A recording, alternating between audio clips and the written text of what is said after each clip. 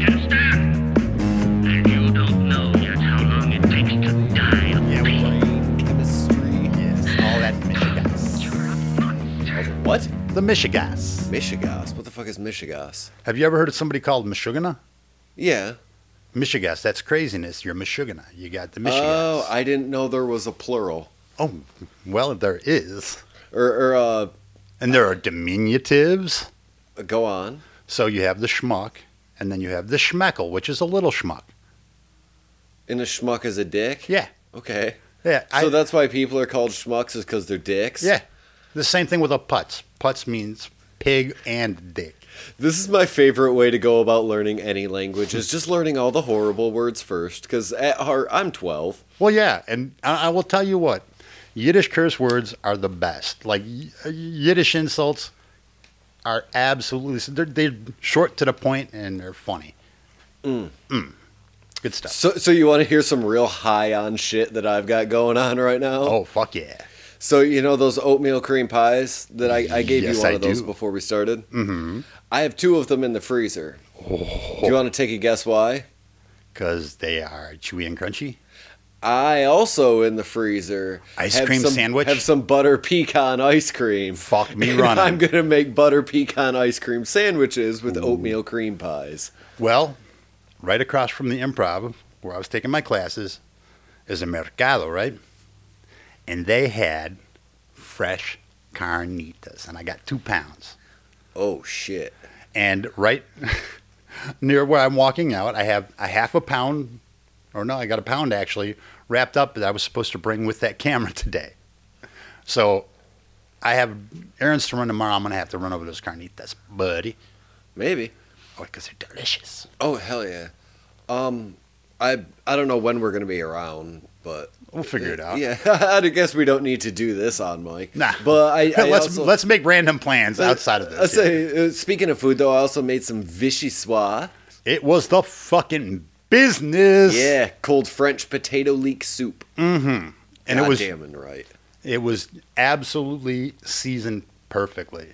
It had that nice mid-palate hang. Ooh. And then I don't particularly like fresh chives. They're fine. Mm-hmm. I actually prefer green onion, so I got some green onion to throw on top of those whenever I get around to actually like eating a bowl of it. Because it's starting to warm up. Cold soup season, baby. Well, I prefer the green onions because they have more of an acid content, have more of a bite, and adds a nice counterpoint to the potatoes. So Right, I was thinking about cutting some up and obviously just cutting them real thin. And then taking what was left over and making, like, blending it with a little bit of olive oil, making some scallion oil. Ooh, yeah. Yeah. So that was my plan with all this French what have you. Nice. Yep. We've been cooking around here. Mm-hmm. Well, I'm going to start cooking again this week because I have had 0 time last week. So. Oh, that's a bummer. Cooking.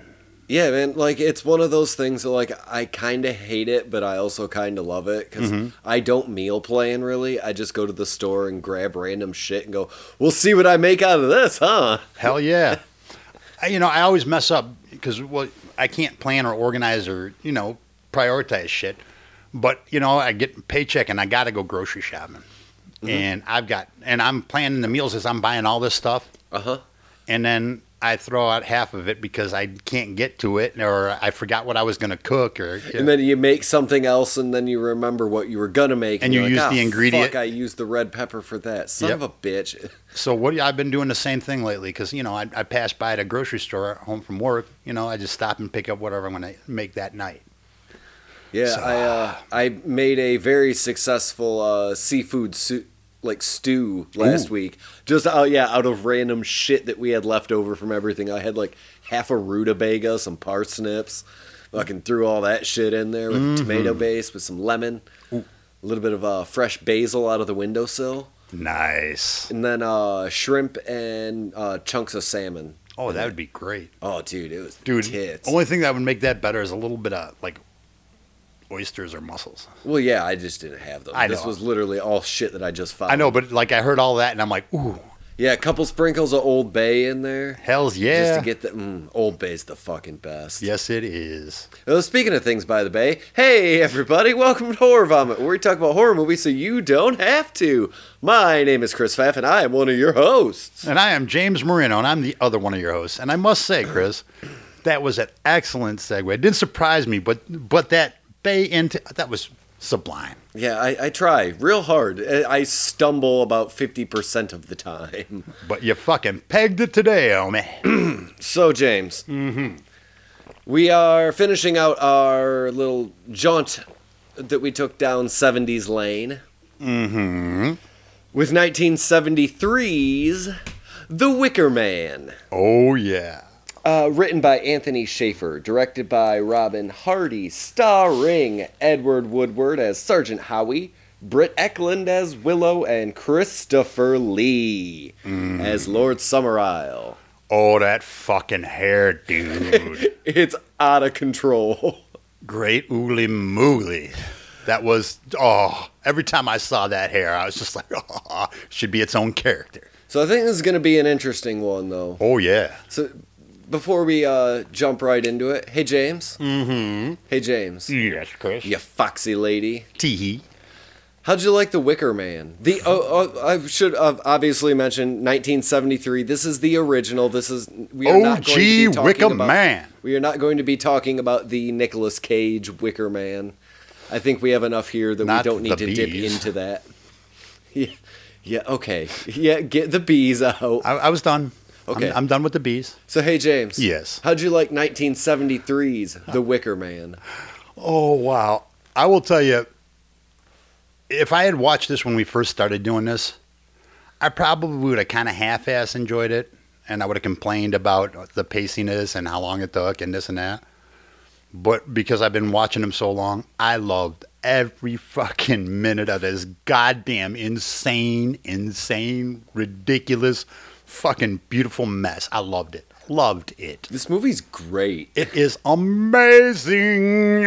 And it's not like great for one specific reason. Like, just the total spectrum. And it's one of those, like, it's a pretty serious movie. There are parts that'll make you go, nah, and chuckle, whatever, but it's pretty fucking dark with no violence, really. Yeah, relatively little. Yeah. It's incredible, James. Sorry, with all the themes they had and the way they think, it could have been puerile. It could have been just nonsense. But from what I understand, there's so much written about this movie. And usually I don't, I'll research, but I had some time. And I watched the movie twice, and I read the fuck out of stuff. There is so much written about this movie independently. It's ridiculous. But one of the things that I thought was interesting is the Schaefer guy, the guy who wrote this, Yeah. they marketed it with his name over the top. He was a big deal at the time when he was in England in that area. So was it Anthony Schaefer? Yes. Anthony Schaefer's The Wicker Man is how they did it. It's like Stephen King's It. Yeah. And they marketed it that way, and I had no idea. And this was based on a novel, and they did not credit the author of that novel, and neither did we, apparently. Nope. So, but, I mean, from the opening of this film to the very last shot, like, it's one of those, I don't want to say like a slow burn, Nope. because it's a little bit more interesting than like your Oz Perkins films that really creep along, but like, as far as, we'll just call this a slow burn for the sake of simplicity. Man, it's up there, and it's one of like, it's 1973. This is like almost foundations of horror kind of film. Like, all right, let's get into this. Oh, there's just so much to unpack with this movie, with ephemera and. But let's stick with the movie. Yeah, let's go. I think a brief synopsis would really help. So, anyone who hasn't seen it, The Wicker Man is about Sergeant Howie shows up to Summerisle. Yes. In search of a missing little girl. He's received a letter personally from someone on this island investigating a little girl. He continues to do that while being horrendously offended by the customs of the locals. Everything offends this motherfucker. Yep. I wonder, I got a question though. Like, does he have his own stick, or does he have a new stick every day to put up his ass? I Or was he don't born with it? No. I would think it would be retractable. Oh, like a police baton. Yeah. Oh, okay, that makes sense. I mean, you don't want to have to be foraging for sticks to cram in your ass every day. That's not really convenient. And how many trees really are left out there? I mean, trees, quite a few, not as many as there should be. Right. So he might deforest part of Scotland if, stayed there long enough. Did you read anything about the trees in this film? Oh, God. I read it was cold as fuck. They filmed in end of October, beginning of November. Yeah. They had people put ice in their mouths so that they didn't see the breath. Uh-huh. And they had to decorate all the trees because none of the trees were in bloom whatsoever. And think about this. The scene where he's getting the water poured on him and he's butt-ass naked. He's standing out in a fucking cliff in the Highlands in fucking end of October. Uh-huh. And so it looks like he's shaking in fear, but he's probably just trying not to get hypo-fucking-thermia. It's just ridiculous. Uh-huh. Oh. All right, so Sergeant Howie shows up, is constantly offended by the customs of the locals. Mm-hmm. And it turns out that he was lured there to be a victim in a ritual. Yep. That's perfect. I mean, we'll get into more, but that's your broad shot at a barn synopsis. But one of the things that, after we mentioned the synopsis, one of the things I really thought was cool about this movie is that it's always been in the zeitgeist. It's always been, I think I may have half-assed seen it once drunk a million years ago. But I know this movie without having seen it. This has been part of our pop culture for so long. I've seen parts of it, and I know what the Wicker Man looked like and the whole shot.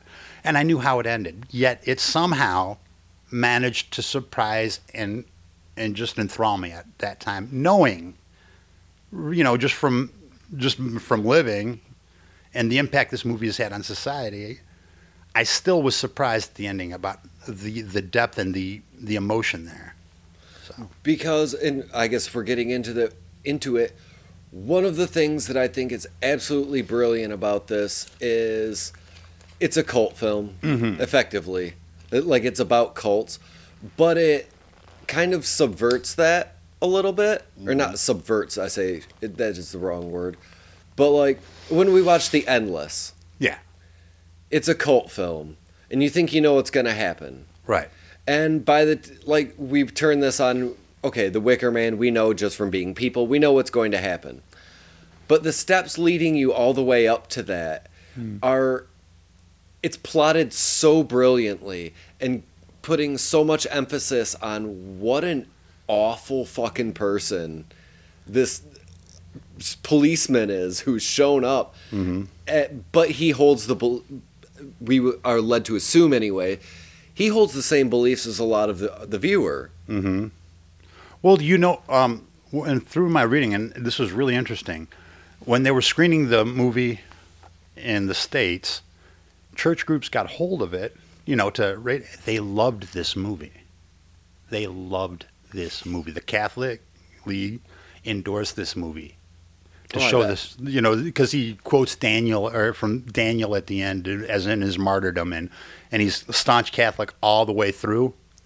So that guy gave this movie an odd little push. Mm-hmm. Because what's weird about this, and if you think about it, they took that and ran with it.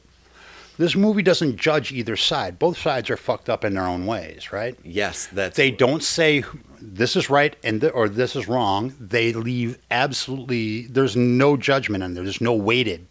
Well, what I was getting to, as far as Sergeant Howie, I guess having the same belief structure as most of the viewers, is by making him the aggressor and kind of seeming boorish and close-minded, having the perspective of, we'll call them pagans, because, whatever.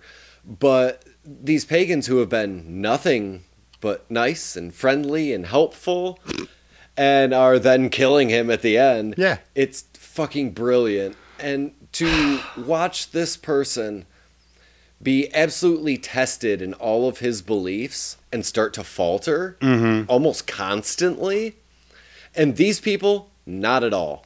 The people on this island stick exactly to the script. Stick to their beliefs. Well, and don't back down a bit. It's like that. One of my favorite lines of the whole movie. I hope I can get it right.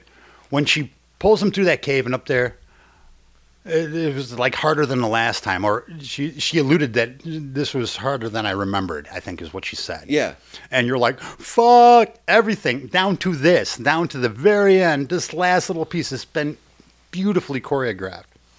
But what I loved is if you're following along, there's still roadblocks on the way. It's like they're constantly tempting him, but were he to lean into that temptation, he would no longer be the viable candidate for sacrifice. Exactly. So would it go back to Rowan, or would it go to Summer Isle? So that's what I think is so fucking brilliant about this, is that they're using his, I guess, righteousness against him. Every single form of purity that he holds sacred is what makes him the prime candidate for his own murder. And sticking staunchly to that belief system is absolutely what gets him killed. And I think that's such a fucking brilliant metaphor.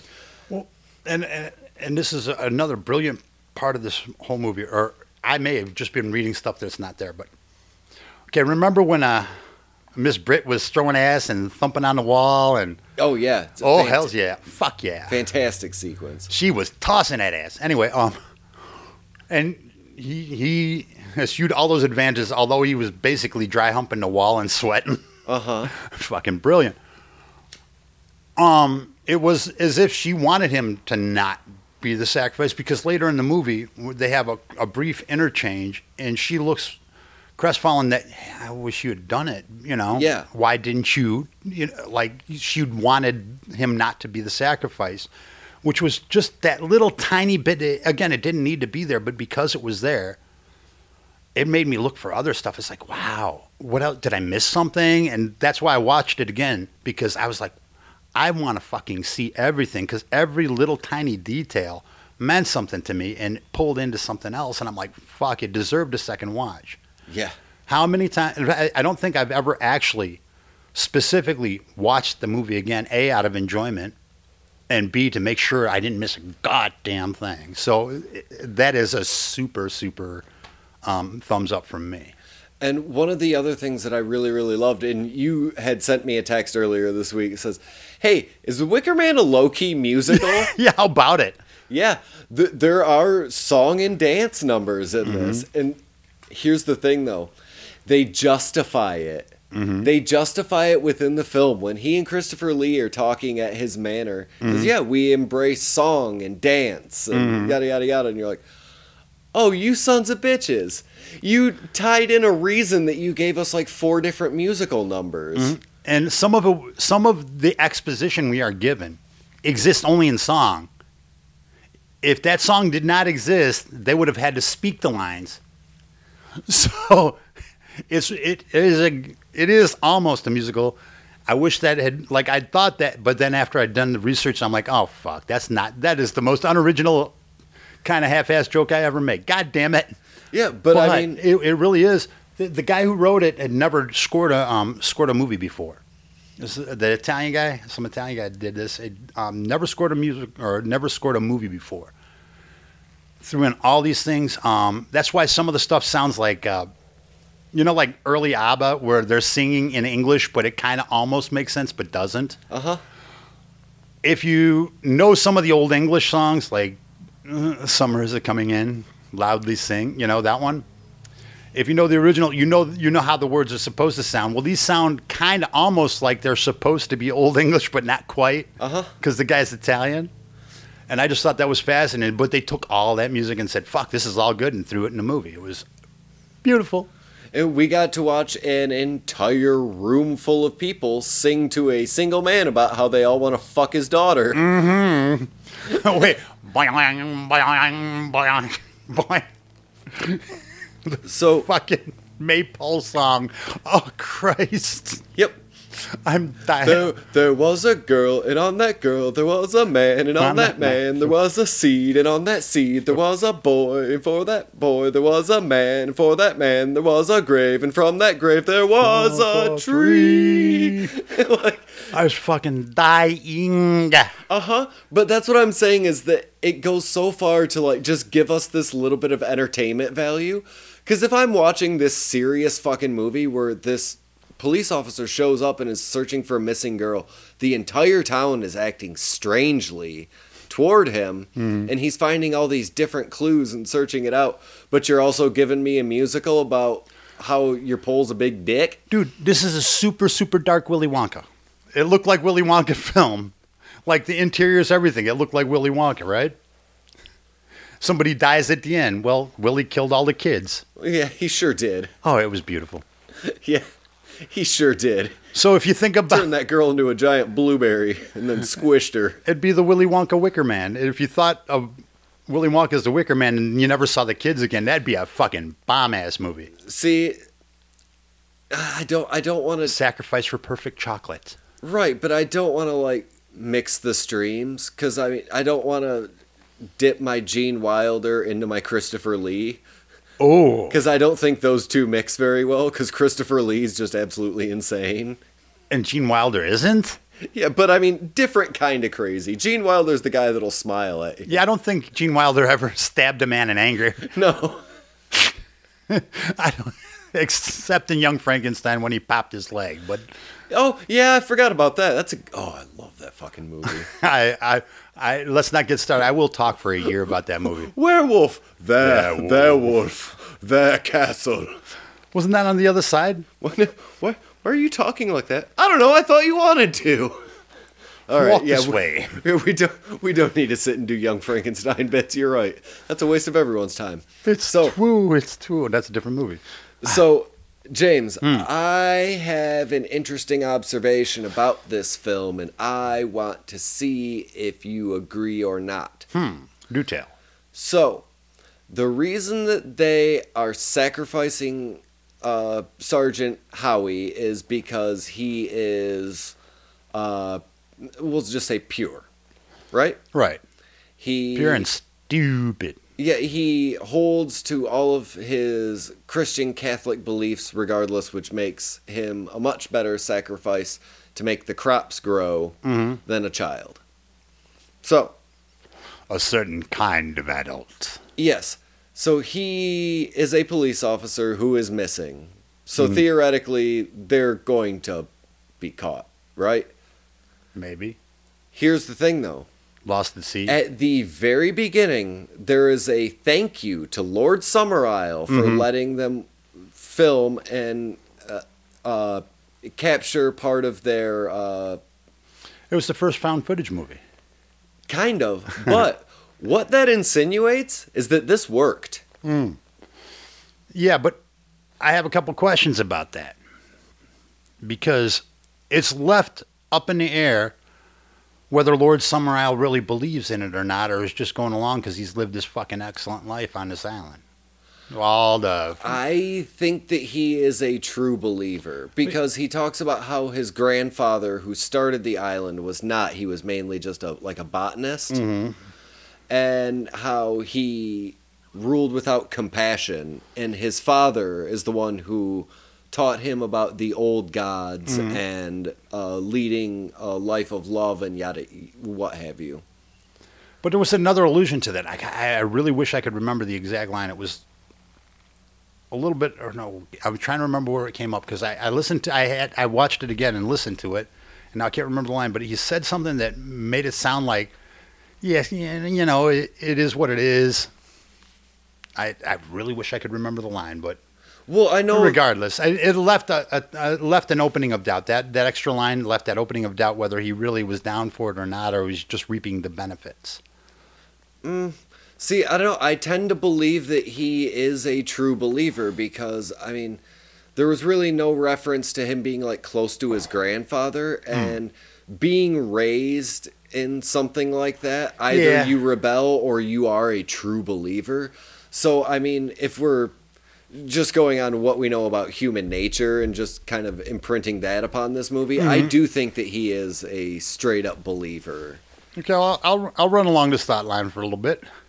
Well, I mean, they wouldn't be doing any of the things that they are doing. They wouldn't be murdering a police officer, of all people, Unless he was buying time to see if the crops came the next year. Right, but how would killing, of all people, a police officer buy you time? That would buy you far less time. If everything was as meticulously planned as this, the sinking of the plane wouldn't be that much of a difference. No plane here. Right, that's fair. And how many little islands are off the coast of Scotland? Right.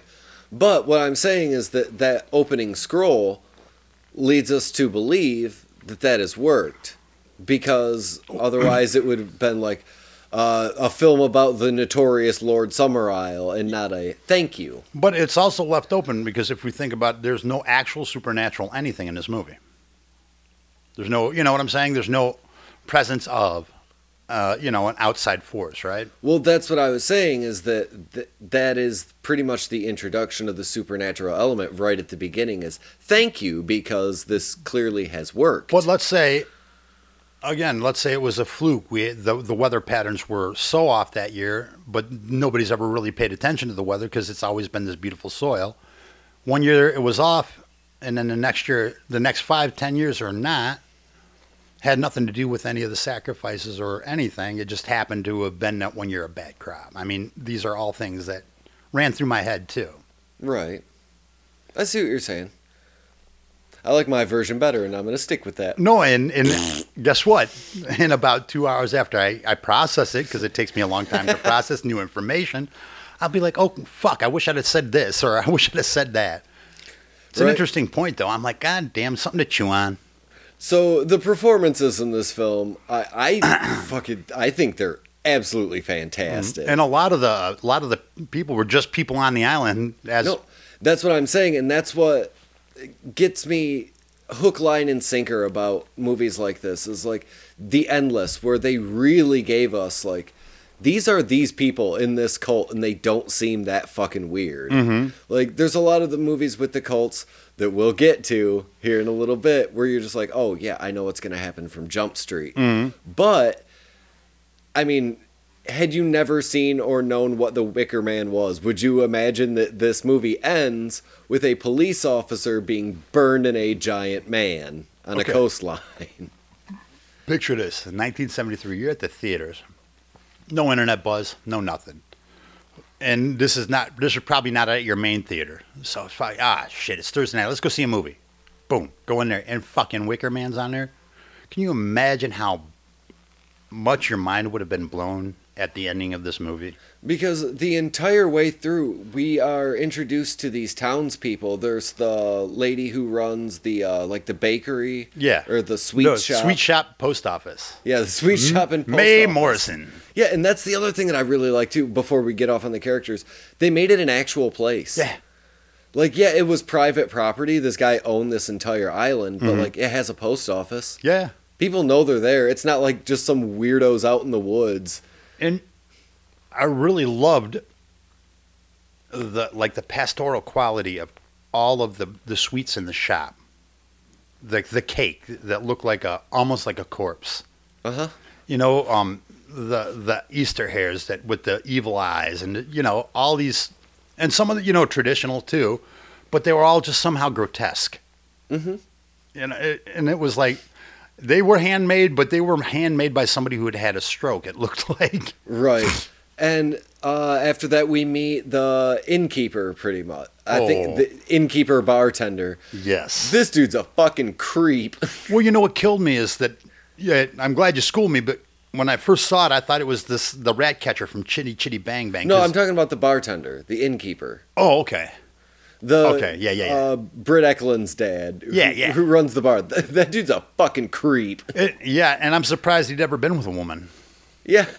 Well, I mean, that tiny island. Yeah, fair enough. You got He got drunk on a Saturday night once, and well, you know. yeah, and then the caretaker at the cemetery. Oh, That's the the guy. Yeah, Fuck he's with me. the probation officer in Clockwork Orange. Which gives me an entire different set of spilkis. Yep. It's not good. That guy is creepy most. But I found out the cool thing about that, and the physicality, what kind of brought my mind with the physicality of him and the rat catcher, is they were both dancers. And they have a very different physicality when they move. And it was real similar. And that's what really fucked with me, because like, it was just this weird, fluid, snake-like, creepy, just, ugh. I had nightmares, man. Shut up. Let's say, and the school teacher, Miss Rose. Mm-hmm. She is fucking fantastic. And the fucking librarian. Let's say it. Actually, the scene where Sergeant Howie goes to the schoolhouse where all the girls are all singing and they're talking about the maypole, Yeah. and it being a phallic symbol. Mm-hmm. That entire scene, I think, between the two of them is so goddamn well acted, and it's one of the first times that we see Sergeant Howie like really be like transgressive. What are you teaching these children? Do they know nothing of Jesus? Yeah, and he like fuck. storms out and gets mad and like puts a cross in the old cemetery. Mm-hmm. Well, you know, it's weird. We've talked about this a whole bunch of times. The biggest horror for me in this entire movie, what scared me the most is depictions of zealotry on either side. That scares me more than just about anything. I was scared of tough old dudes and zealotry. Yep. Because there's nothing you can do about it. No. Except fucking run and hope they don't get you. And that is horrifying. That is singularly horrifying. It's a very human thing. And they depicted it so well that it hit me in a different fear, in a different horror spot. Because this is there's being scared, there's like scared for your life. This was a dread. It left a hanging dread because of the zealotry, because of, I thought about being in between these, or, let's think about the life of the everyday cult member there. 364 days a year, you're singing, you go to the fuck field on Friday night and, whatever. Life goes on. It's just just one day a year you got to do this weird thing. Mm-hmm. You know what I mean? So there's zealotry there only when it comes to extremes. And the more extreme it got, the more horrified I was. It was more of an existential dread than anything else. And what I think it's a really, really good look at, too, is I'm not eloquent enough to put it better, but just the overconfidence of the white Christian man. Mm-hmm. How he is absolutely confident that everyone else is wrong about everything, that he is right, he will get to the bottom of this. Mm-hmm. And one of the, obviously, most effective scenes is when he's talking to Christopher Lee in his manor. And, do they know nothing of Jesus and the resurrection? Mm-hmm. And he says to him something along the lines of, well, yeah, you're Jesus, born of a virgin. Oh, that's right. Remember, they were talking about parthenogenesis after the girls were naked by the fire and singing and dancing. He's like, what the fuck is that? Well, we're teaching the science of parthenogenesis. Yes. Where life comes from nothing.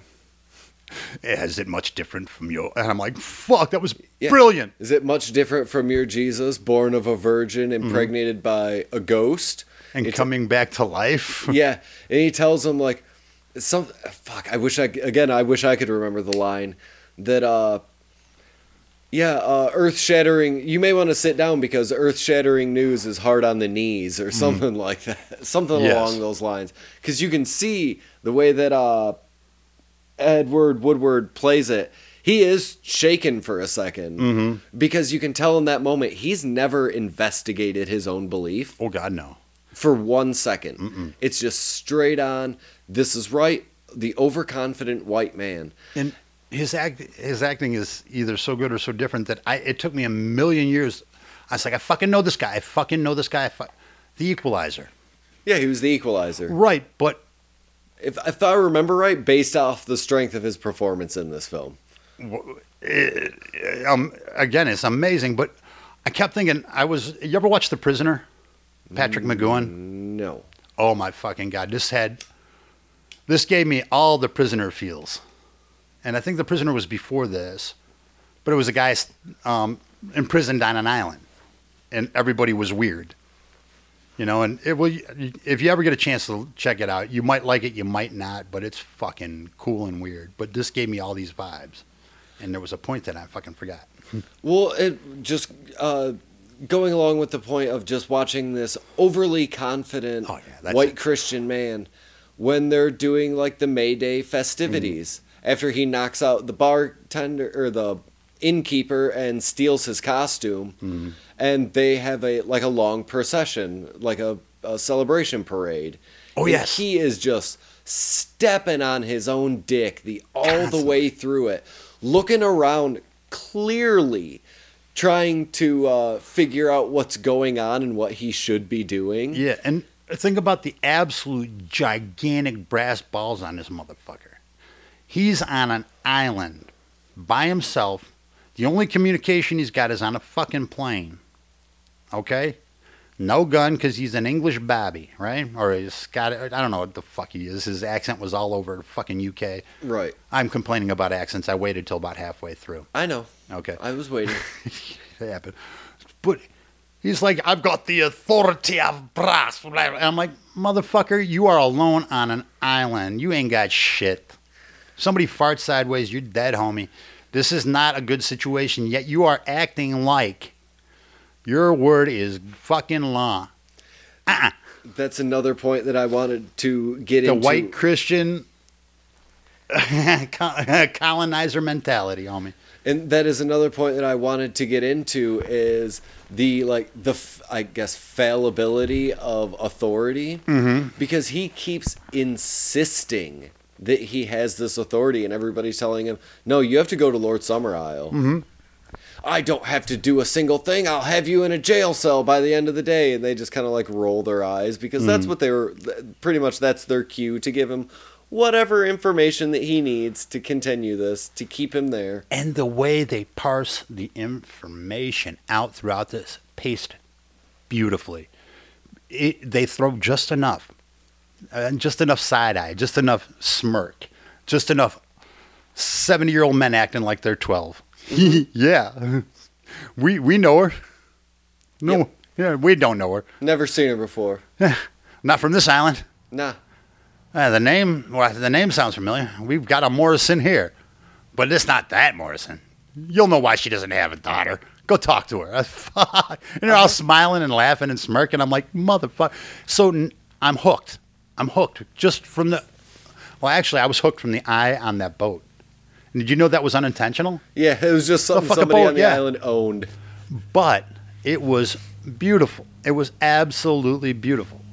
But just watching the erosion of perceived authority from Sergeant Howie is just absolutely gorgeously done, to the point where, he's stumble-dicking through this entire parade, and there's no way that they don't know. But you know goddamn well that in his head he is just thinking like, you're doing it, you're fine, you're doing it, you're getting to the bottom of this.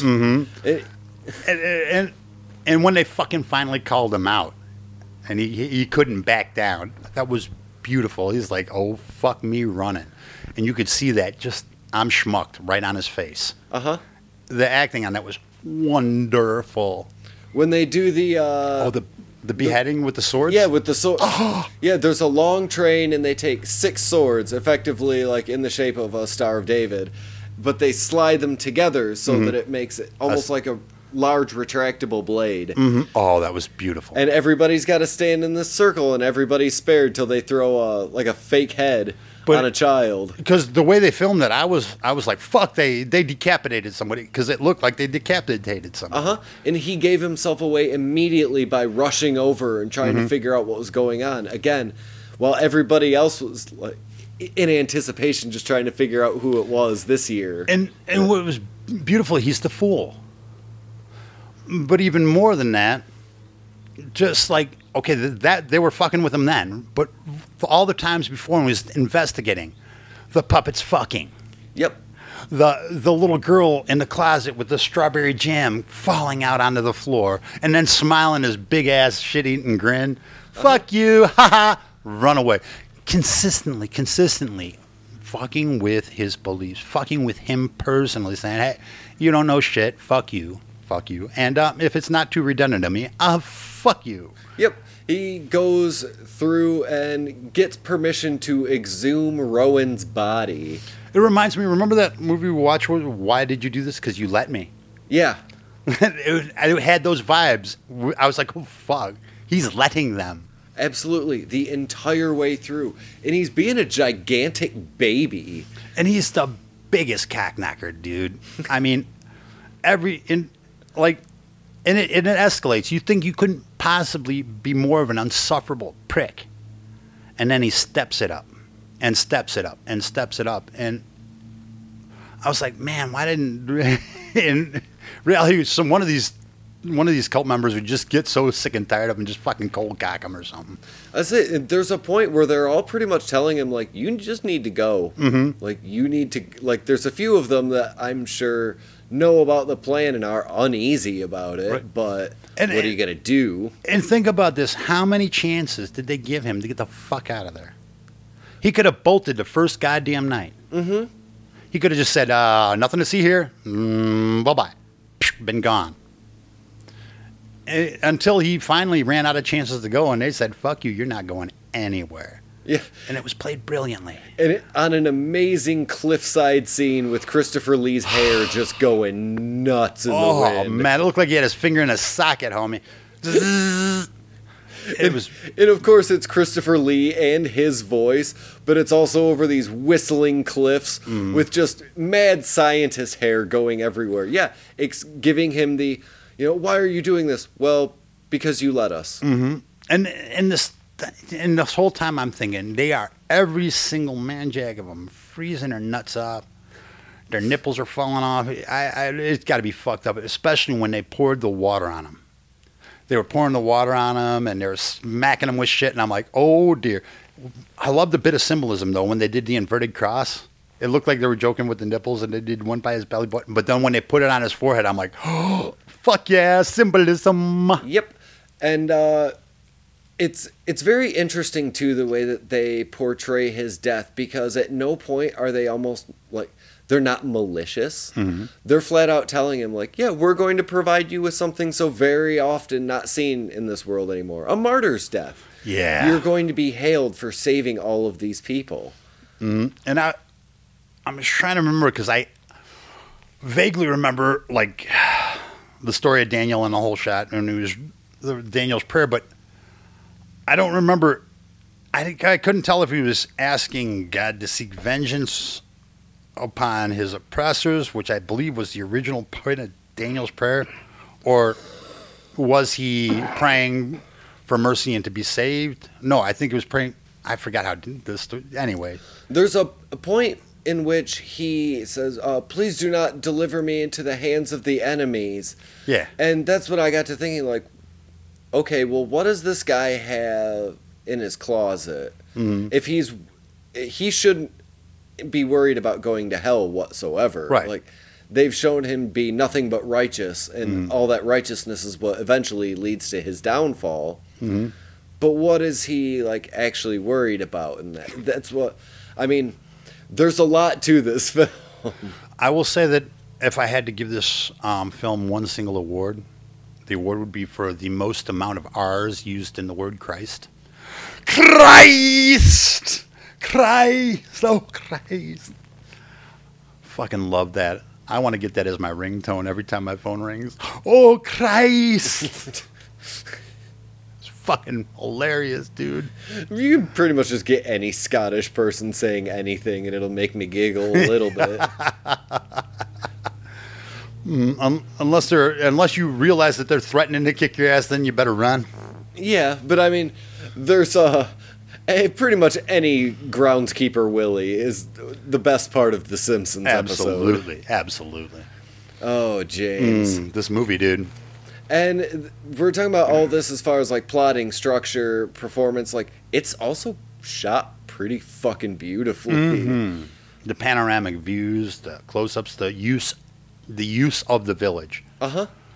Because that could have been, because the village is already picturesque. It is what it is.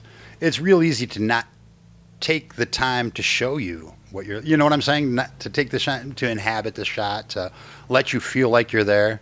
Because they could have just zip, zap, zoom, and you would have still felt like you're in a Scottish village. But this movie made you feel like you were in the Scottish village. Yeah, and that you were in this town, and you, as the viewer, I mean, with Sergeant Howie effectively being the audience proxy, where you're learning everything new about this town, and it gets more and more devious as time goes on, but they're offsetting that the deviousness of the town with their like perceived pleasantness. It gets to a point where it's like, well, did they kill this little girl? Like, does this little girl even exist? Are they just fucking with him completely? Oh, they're gonna kill him. Oh, all right.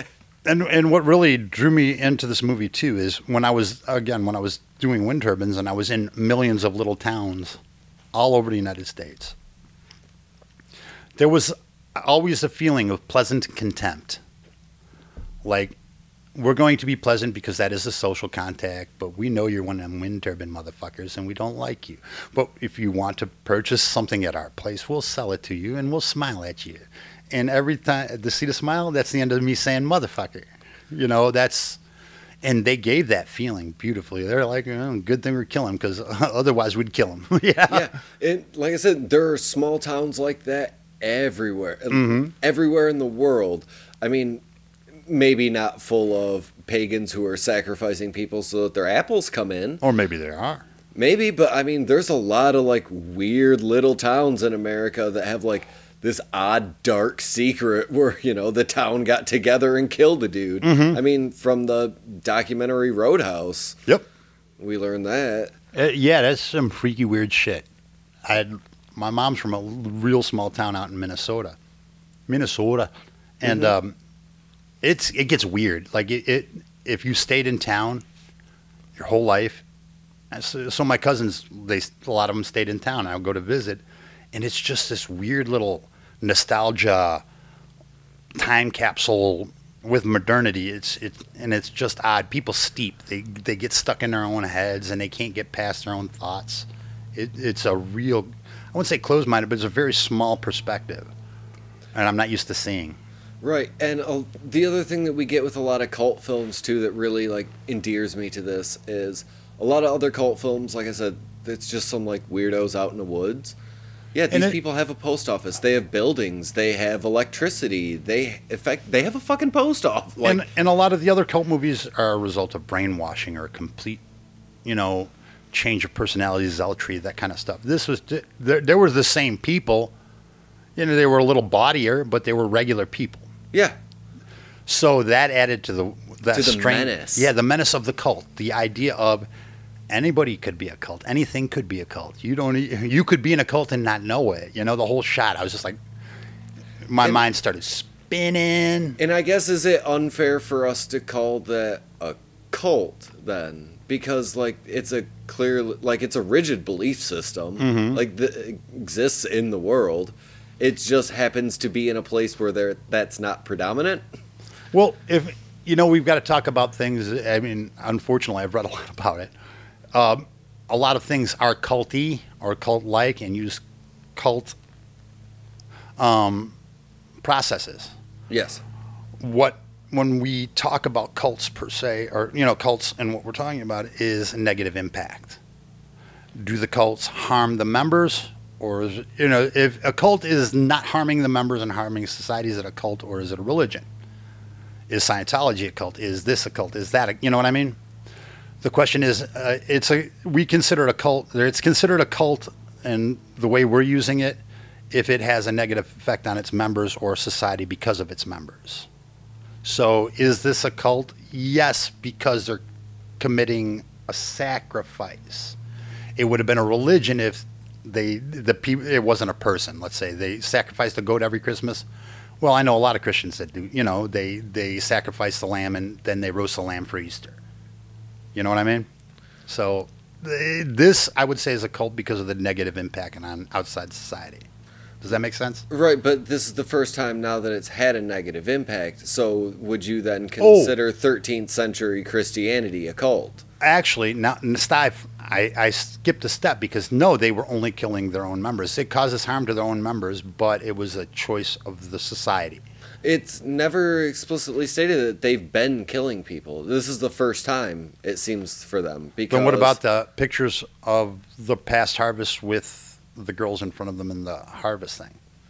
I assume those were all just Rabbits? the May Queen in front of the harvest.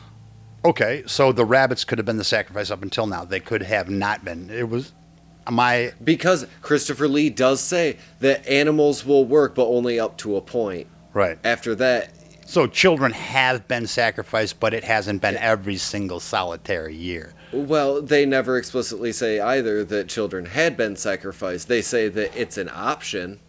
They never say that it worked for a while or anything. They just say that, yeah, it's an option. They have like a strong pull or whatever, but again, not so much as an adult with blah, blah, blah, blah. That But it's could not stated. And that's what leaves it up in the air, which makes it even more dreadful. Because it's not stated specifically whether children have been sacrificed, how many children have been sacrificed, or if children have ever been sacrificed. That's fair. So it's left to what we feel about the movie, which makes us better because it makes it a personal movie to everybody who enjoys it. You know what I mean? You watch it, and outside of that, there's so many little things, especially with the cult, the religion, the idea of, loosening morals of sex. These things, these are all accessible to us, and so it makes it even a better movie. Right, in contrasting the harshness of the Catholic religion with, we practice sex openly, but people have sex. That's how we procreate.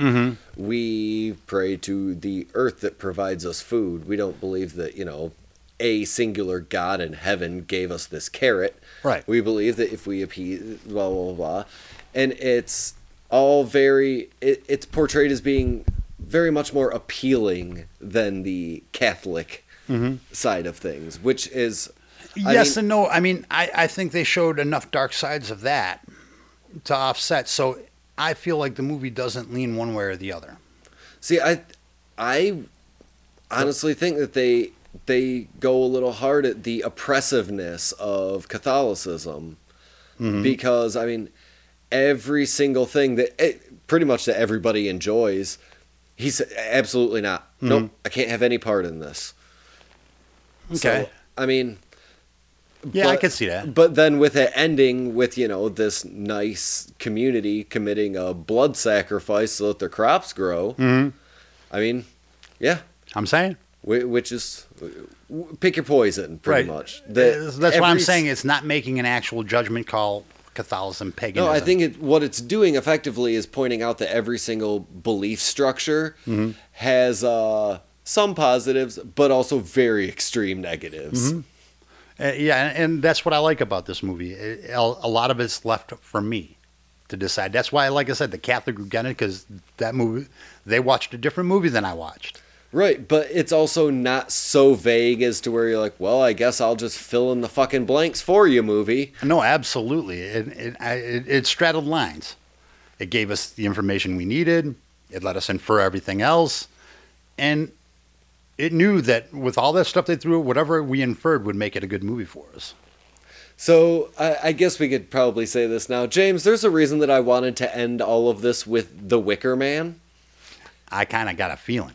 Because next week we are going to be talking about a film that I have been kind of railing against since we've started this entire podcast endeavor.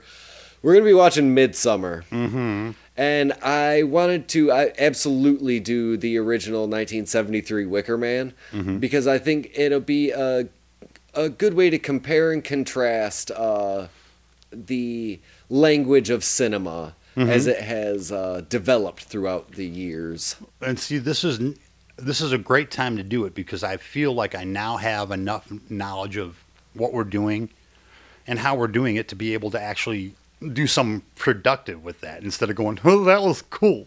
Right. That wasn't cool.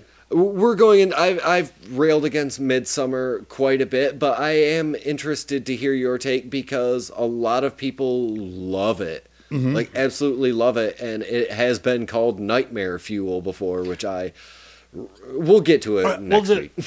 I made, because I was doing a lot of research into this particular film, the comparisons between Midsummer and this were plenty, and you could see both positive and negative. People loved it, said this is why it's great, and people hated it, said, well, it's rip off of this, and this, and indicative. But anytime it got near a spoil, I stopped. I was like, oh, no. So I'm really excited to see this with this in my, this and a whole bunch of idea of film tropes for horror, these types of things, because now I've seen the progression of how horror has evolved over. We watched from the 1930s, Yep, all the way up to now. Mm-hmm. And I got to see a little snapshots of everything. We haven't done anything. We haven't done any 50s horror, have we? I don't think. Oh, we did. No, that was 60s. Psycho was 60s. Yeah, Psycho was 60s. I don't think we haven't done one. I'm sure there is one in there somewhere. We might have to fix that if we haven't. Yeah, we absolutely will have to. But James, any final thoughts regarding the 1973's Wicker Man? I guess I will go first. We could do it. I swear to God, we could do a two-parter with the amount of shit coming around in this movie in my fucking head. I was like, but we didn't do this, and this. Well, that's why I asked you if you had any final thoughts. Oh, I loved every single solitary side actor. My favorite piece of trivia for this movie was they had a voiceover for Britt Eklund, right? She's very Swedish. Yeah. So the woman who did that has an amazing singing voice, yet when Britt Eklund was singing, they got a whole different singer for that. So that's second. Then they had the body double. Yep. Because she was super duper pregnant. They say that, but Britt Eklund claimed that she wasn't really that show and they didn't ask her or something. She claims it wasn't what they said. Right. Because she was trying not to say, I wasn't showing, fuck you. I was skinny as a rail, But there are conflicting reports. But yeah, that's the long and the short of it. I'm pretty sure that Britt Eklund wasn't going to throw ass on a movie. Yeah. She don't mind being shot nude, but she wasn't about to do that dance. Good God, no. Oh, man. I bet you there's a lot of VCR stoppage on that one. Yeah, the tape's pretty worn out in that spot in the old local video store. Mm-hmm. And there was this scene where, I love the scene too, where he's walking in and opens the door and there's that lady just butt-ass naked sitting in this tiny little pot. This little wash tub. And just kind of smiling at him, sucking her thumb. I'm like, that is disturbing. Yeah, what the fuck is happening I'm here? like, first I'm like, dude, ew, just take that thumb out of your mouth and put some clothes on. What's wrong with you? There all these little things. And again, I loved that parade. Because, you know what that all reminded me of? You ever see pictures of like Bohemian Grove or all the weird shit with the president? Those fucking masks, dude. They burn Moloch. Yeah, they burn Moloch. But also the masks, those like old new masks that are just off. Yep. And that reminds me of the same pictures that you see of that. And I'm just like, oh, creepy. I'd say, I lost it. That's right, we were talking about Bohemian Grove. No, it wasn't Bohemian Grove. The side characters. Mm-hmm. The Sword Boys? No, the innkeeper, the PO from Clockwork Orange. Oh God, yeah. Just the little touches in this film. He's like, "What's that hanging from that tree? Is that skin?" And he's like, "Well, of course it is. Those are belly button skin." Yeah, that's like, come on. Hanging from a tree. He's like, "Yeah, where else would we put it?" Hello. Like, I love that. Yeah, everybody talks to him like he's a total asshole. And to me, that didn't seem too weird because I know people who've got the belly button and hanger offer from their kid. Right, but I mean, I just love that everybody treats him like such an asshole in this film. Dude, you're a fucking knucklehead. Of course we're hanging this up. What's wrong with you? What are you going to do? Let a doctor take it away? You fucking weirdo. Yeah, what are we going to do? Not teach these 12-year-old girls what a dick is? Like, they're going to need to know in a little bit. You don't want to be surprised by one, do you? We got an island to run here, buddy. Mm-hmm. And that fucking field ain't going to supply itself, buddy. Dude, need new hands to put apples in them boxes. Sure. You know, Howie, if you're not gonna fuck, why did you show up here? Yep. Dude, this is the fucking field. If you show up, you're gonna fuck. What's going on? What is wrong with you? Wandering through a sea of people just banging in a field. Mm-hmm. Oh my god! Or what? Man, the amount of tick bites going on in that scene. Can you imagine that poor lady that had to dry hump the grave? Oh man. I'm like, I get it. That is a very that very evocative scene. It sure is. But I'm like, oh man, no, that can't be good. It's cold out, and I hope you got something on because you're rubbing up on the grave. No. When he's getting all pissy walking through the cemetery, and there's just the lady there, like feeding a baby, holding an egg. Mm-hmm. Just no, you know. You make sure she stays fertile for next time. Exactly. Like you do. Hello. Just sitting in a cemetery. And when he was so out of pocket when they were doing that shit in the church, so it was deconsecrated. We're not fucking with you. It was never used for, and fuck you. The priest came and we killed him, so it was never consecrated, so we do what the fuck we want. And he's all out of pocket, dude. I loved it. Yep. He's such this is consecrated ground.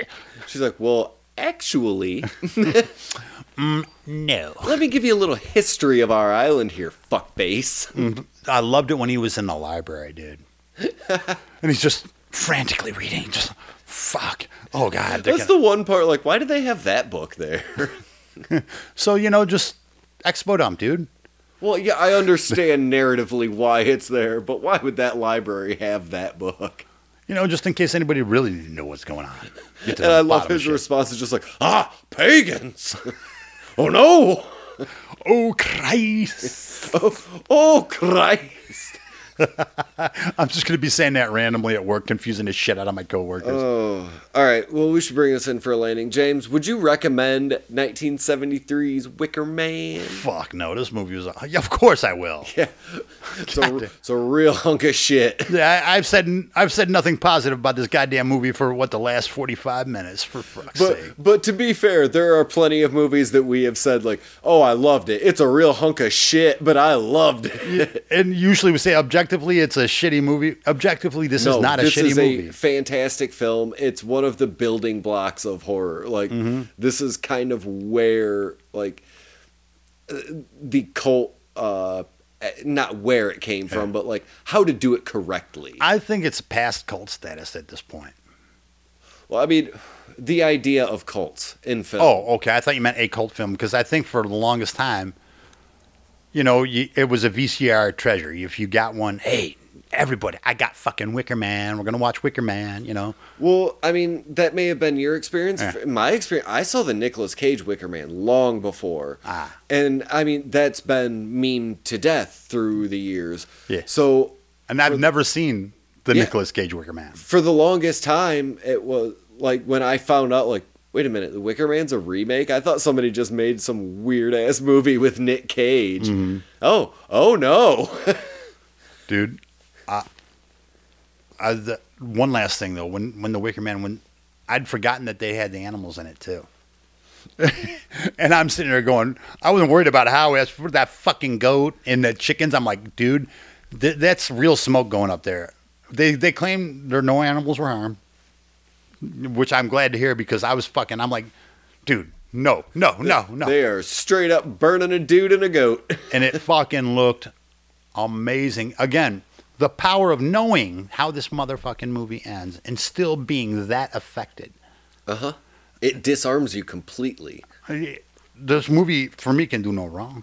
No, it's it's not perfect, but man, this is one of like the better classic films out there as far as like how it's filmed, the writing, not only in the dialogue but in the story writing.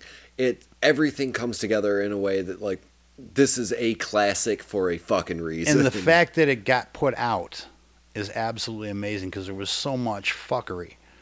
They sold the studio to somebody else, and nobody wanted to. Well, fucking, that's their shit, and we don't want it. We got our shit. Fuck theirs. You know, it was that internecine bullshit, and all that stuff was happening. So the fact that it came out the way we saw it, and the other thing too is it was truncated. The original theatrical cut. We got a longer version. There was even more that was cut out of it that was part of this movie too. But because they had sent it to, I want to say Corman, because they sent it to Corman for some reason. He was going to edit a cut or do something for him, and he had the cut, and eventually got back, which is why we have the version that we have now. Yeah. So we were lucky enough to have this. Yeah, because it's it's less than 90 minutes, I believe. And if hopefully they'll come up with some more of that film some year. Probably never, but no.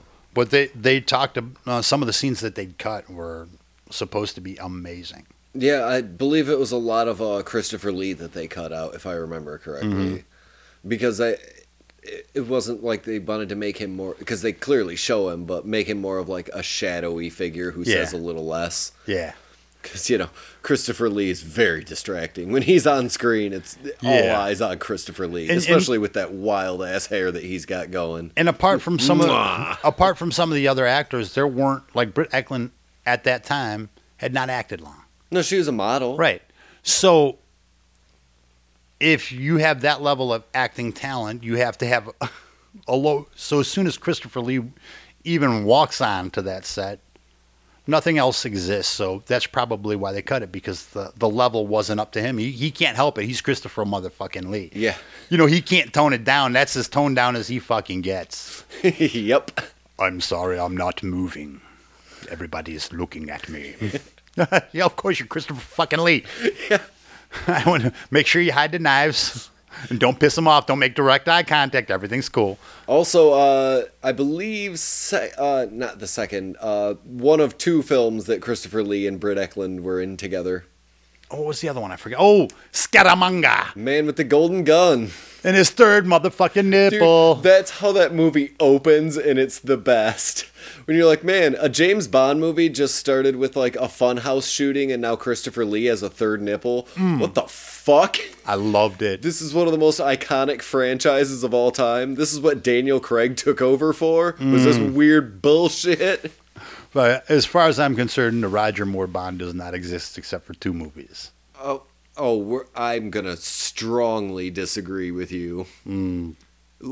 Heatedly. Now, are you saying as far as like them being good films or them being entertaining films? I will say that they were entertaining as fuck. Okay. Because Moonraker is bananas and it's the best. I saw Moonraker at the theater and I loved it because I was 11 years old. Okay? I've watched every Bond movie. As they come out, no matter who's in them, it's Bond, okay? Yeah. But as far as rewatching, I'll rewatch that one with Roger Moore. What's the one? Live and Let Die. We're on a fucking voodoo island. Yep. And the first one he was in. Those are the only ones I'll watch. What about A View to a Kill? The one with Walken? Nope. With that banging ass Duran Duran song at the beginning? It was cool as fuck, but it was goddamn James Bond, and he walks like I do now. It takes me a minute to stand up. Where he does X Games and then gets into the submarine and he looks like a mummy with bright blue eyes because it's Roger Moore. That's not James fucking Bond. And tells a woman just immediately like, oh, it's 7 days to Alaska. Like, oh, he just straight up told her like, yeah, I'm going to fuck you for like a week straight. Look, I watched the Lazenby film 3 times before I watch any of the other goddamn Moore films. That's how I feel about it. No, View to Kill's the best, though.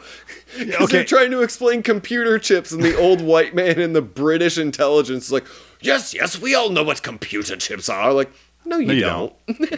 You absolutely don't. Do you have any computer chip dip? And then it turns into 40 minutes of horse intrigue. It's the best. For sure. What the fuck? Yeah, I give it to you. But I got... Grace Jones is in there. Okay, I take back everything I said. The Goddess is in it. Fucking watch it. Yeah, Grace Jones is in there. And, shit. Grace Jones was my high school crush, homie.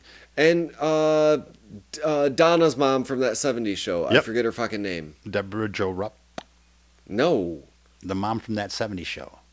Donna's mom. Oh, Donna's mom, yes. Blonde Fuck, lady. yeah, I know. She's in Tourist Trap. I want as to say well. Tanya Roberts. But Yes, that's- yes, it Tanya is- Roberts. Tanya Roberts. I was fucking right. Yeah, and View to a Kill, too. Holy shit.